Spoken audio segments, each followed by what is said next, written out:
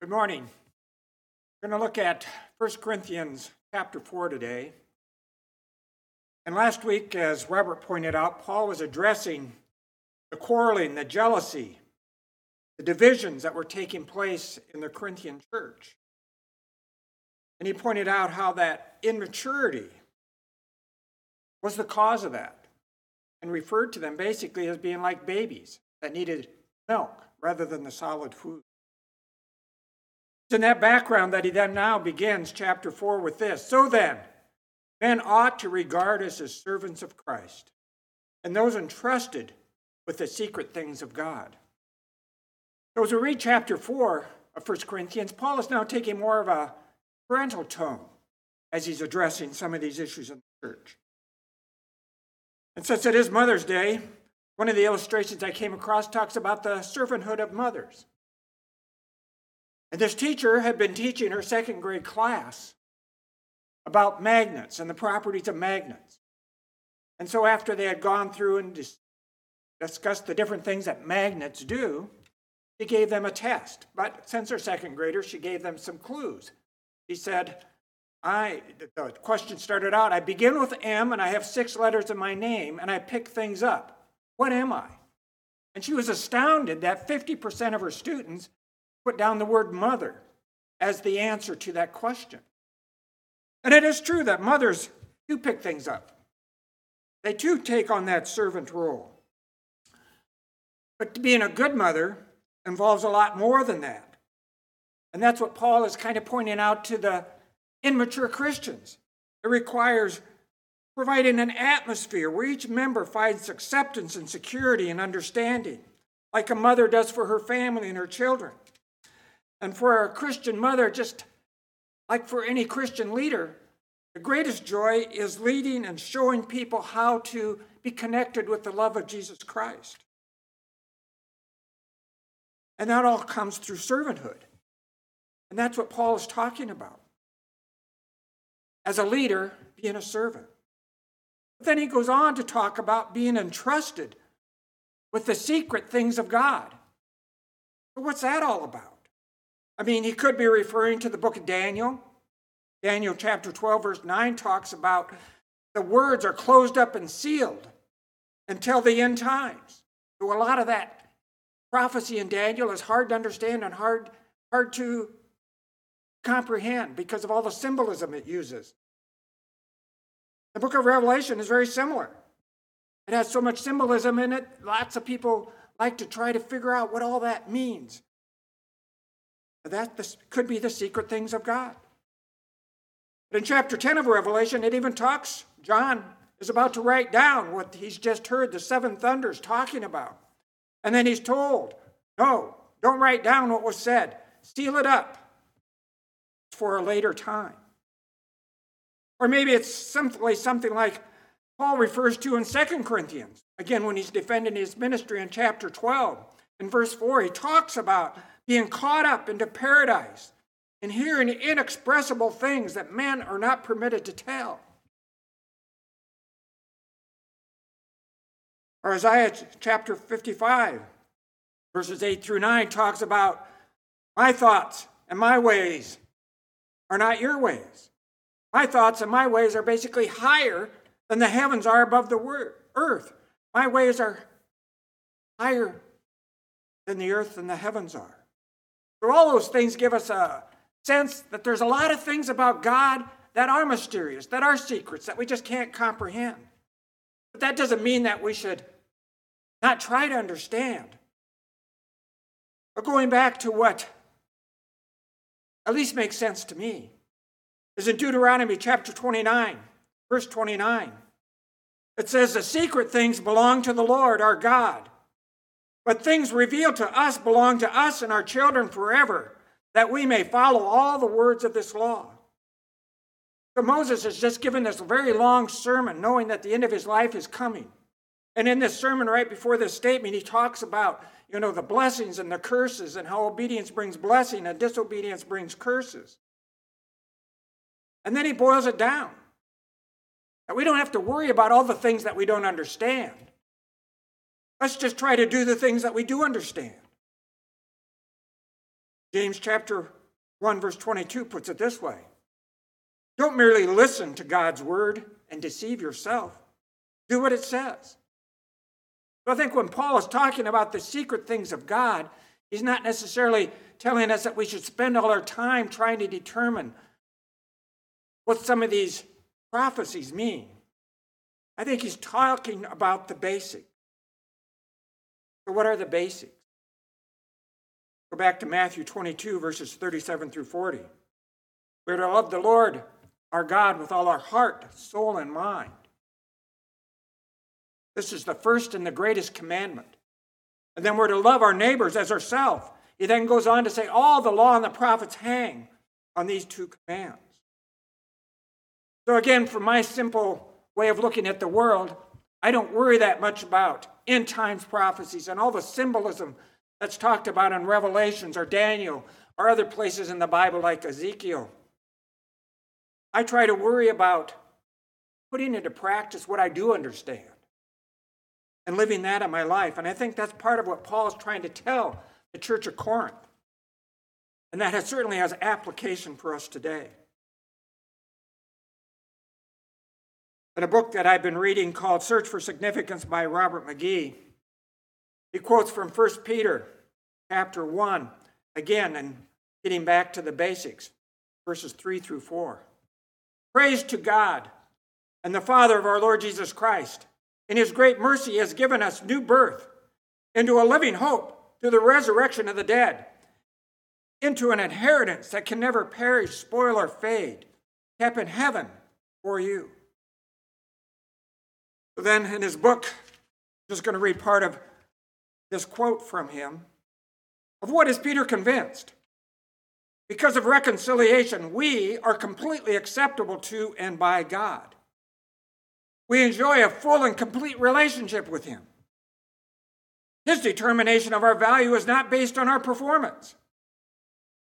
So in other words, we don't have to worry about this immature jealousy and who's following the most eloquent leader or who has the best place at the table. Getting back to his quote. When we're born again, as spiritual beings in right standing with God, we're still tilted, though, towards the world's way of thinking. We've been conditioned by the world's perspective and values. We find it hard to break away. Indeed, when Paul wrote to the Christians at Corinth, he called them men of flesh. In other words, that immature believers, infants that needed milk. Though born of the Spirit and equipped with the provisions in Christ, these individuals had yet to develop into complete mature believers God intended them to be. And we talked about that last week when Robert spoke on 1 Corinthians chapter 3. So again, going on with his quote, many of us are like the Christians at Corinth. We still try to obtain our significance the world's way, through their success and approval. And often we only look to other believers rather than Christ himself. We learn to use the right Christian words, claim divine power and guidance, and organize programs. Yet so often our spiritual facade lacks any depth and substance. Our spiritual activities become human efforts, lacking real touch of the Master. In effect, we live a lie. Which takes us to verse 2 of chapter 4 of 1 Corinthians, where Paul describes us as leaders as being managers. We're stewards. We're supposed to be trustworthy and faithful. And that applies to all of us who are following Christ. So what do we do then if we're to remain trustworthy and faithful and not just trying to go through the motions? I think it starts with not basing our self-worth on other people's opinions or even our own opinion, but looking at the opinion of God. What does God say about us? Because just like the Christian in Corinth, and again, this is a quote from McGee's book, the desire for success and approval constitutes the basis of an addictive worldly self-worth. And withdrawal from this dependency can cause us some pain as we change the basis of our self-worth. Yet when we begin to discover the true freedom and maturity in Christ, only when we understand that our lives mean much more than what success or the approvals of others can bring. And I would add to that even our own approval. Then Paul tries to call us back to humility. Verses 7 through 8 of chapter 4 of 1 Corinthians. He says this, "For who makes you different from anyone else? What do you have that you did not receive? And if you did receive it, why do you boast as you did not? Already you have all that you want. Already you have become rich. You have become kings and without us." And the verse goes on. But how does that apply to us? Because it applies to us just like it does to Christians in Corinth who are struggling with immaturity. We have to come to realize, and again, this is a quote from McGee's book, we can do nothing to contribute to Christ's free gift of salvation. Furthermore, if we base our self-worth on the approval of others, then we're actually saying that our ability to please others is of more value than Christ's payment. In other words, that self-worth based on the world is more important than Christ's blood. The reality is, this is his quote again, we are the sinners. We're the depraved, the wretched, and the helpless. He is the loving Father, the seeking, searching, patient Savior who has made atonement for the lost and extended to us his grace and sonship. We add nothing to our salvation. It's God who seeks us out and convicts us of sin and reveals himself to us. It is God who gives us the very faith with which to accept him. Our faith is simply a response to what he has done for us. So again, how does that play out? What is that cost of being trustworthy and faithful and mature? Again, it gets back to basing everything on what Jesus has already done for us. Paul goes on to say later on that it matters very little what other people's opinions are. And he even goes on to say it really doesn't matter what his own opinion is. It only matters what Jesus Christ's opinion is. So as leaders and as followers of Christ, we need to learn that one of the costs is developing that sacrificial servant leadership. The book of Philippians describes that real well in chapter 2, verses 1 through 11. I'm not going to read all of that. But it talks about not doing anything out of selfish ambition. So what's our motive? Our motive to be tender, to be compassionate, not to look out for only our own interests, but the interest of others. Now it's important to realize that it's okay to look out for some of our own interests. We need to do that. We need to eat well, sleep well, exercise well, to keep that body. As Robert pointed out, we are the temple of the Holy Spirit. And we need to be available for God's service. And that requires us to be good stewards of our body as well. That's another sermon, so I'll try to get off that tangent.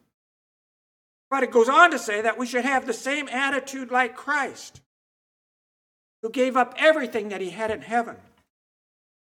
Come and save us, to give us the model, follow, the ultimate sacrificial. Again, this quote from McGee, I think, puts it so well. So then our worth lies in the fact that Christ's blood has paid for our sins.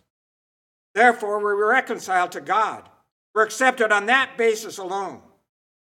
But does that great truth indicate we don't need other people in our lives? On the contrary, God very often uses other believers to demonstrate his love and acceptance to us.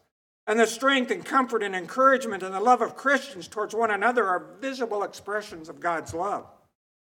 However, our acceptance and worth does not depend on others' acceptance of us, even if they're fellow believers. Whether they accept us or not, we're still deeply loved, completely forgiven, fully pleasing, totally accepted, and complete in Christ. He alone, the final authority on our worth and our acceptance.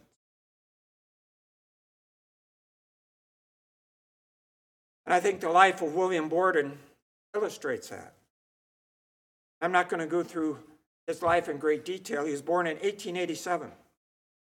He was born into a very wealthy family, which is becomes very apparent because when he graduated from high school at the age of 17, they gave him a trip around the world. He went to Europe, he went to the Middle East, he went to Asia. He was a Christian, though, and so as he traveled around the world, his heart started to develop a yearning to share the gospel with people around the world. So he came back home, went to Yale, and graduated and did different ministry opportunities that he could there. And of course, graduating from Yale, coming from the family that he came from, he had numerous lucrative offers he could have accepted to thrive here in the United States. But his heart was set. One of his professors, because he went on to Princeton, was really pointing out in very fervent ways that there is a large Muslim group in northwest China. Actually, there was more Muslims there than in Egypt. And this was new information to Borden. And so his heart was centered. He wanted to carry the gospel there because, as his mentor was pointing out, there was not even one Christian witness that was known to be in that area. So he wanted to be that. So he joined up with China Inland Mission after graduating from Princeton. And he went to Cairo in Egypt to study Arabic before going to China. And after being there for just a few weeks, he developed cerebral meningitis. He suffered for a few weeks. Then he died on April 9th, 1913, at the age of 25. And some versions of his life have said that they found his Bible, and in his Bible were written in various places these words. But the historian that I looked at for this said basically they found a note under his pillow. It makes sense. He was ill, pouring out his heart to God. And on this note, under his pillow was written the words, "No reserves, no retreats, and no regrets." Now, William Borden was a bright person. He probably knew that he was dying, barring a miracle from the Lord. But yet he did not see his life as a waste because he wanted to be a servant and just follow where Christ leads. And that's the calling that Paul is giving to the Corinthian church. That's the call that Paul is giving to us. Follow Jesus as a servant so that God gets the glory. You join me in prayer. Father, we do praise you for all that you've done. And we just give you thanks, Lord, that our value to you doesn't depend on anything we can do. It depends totally on what your son Jesus did. And we praise you for that. Amen.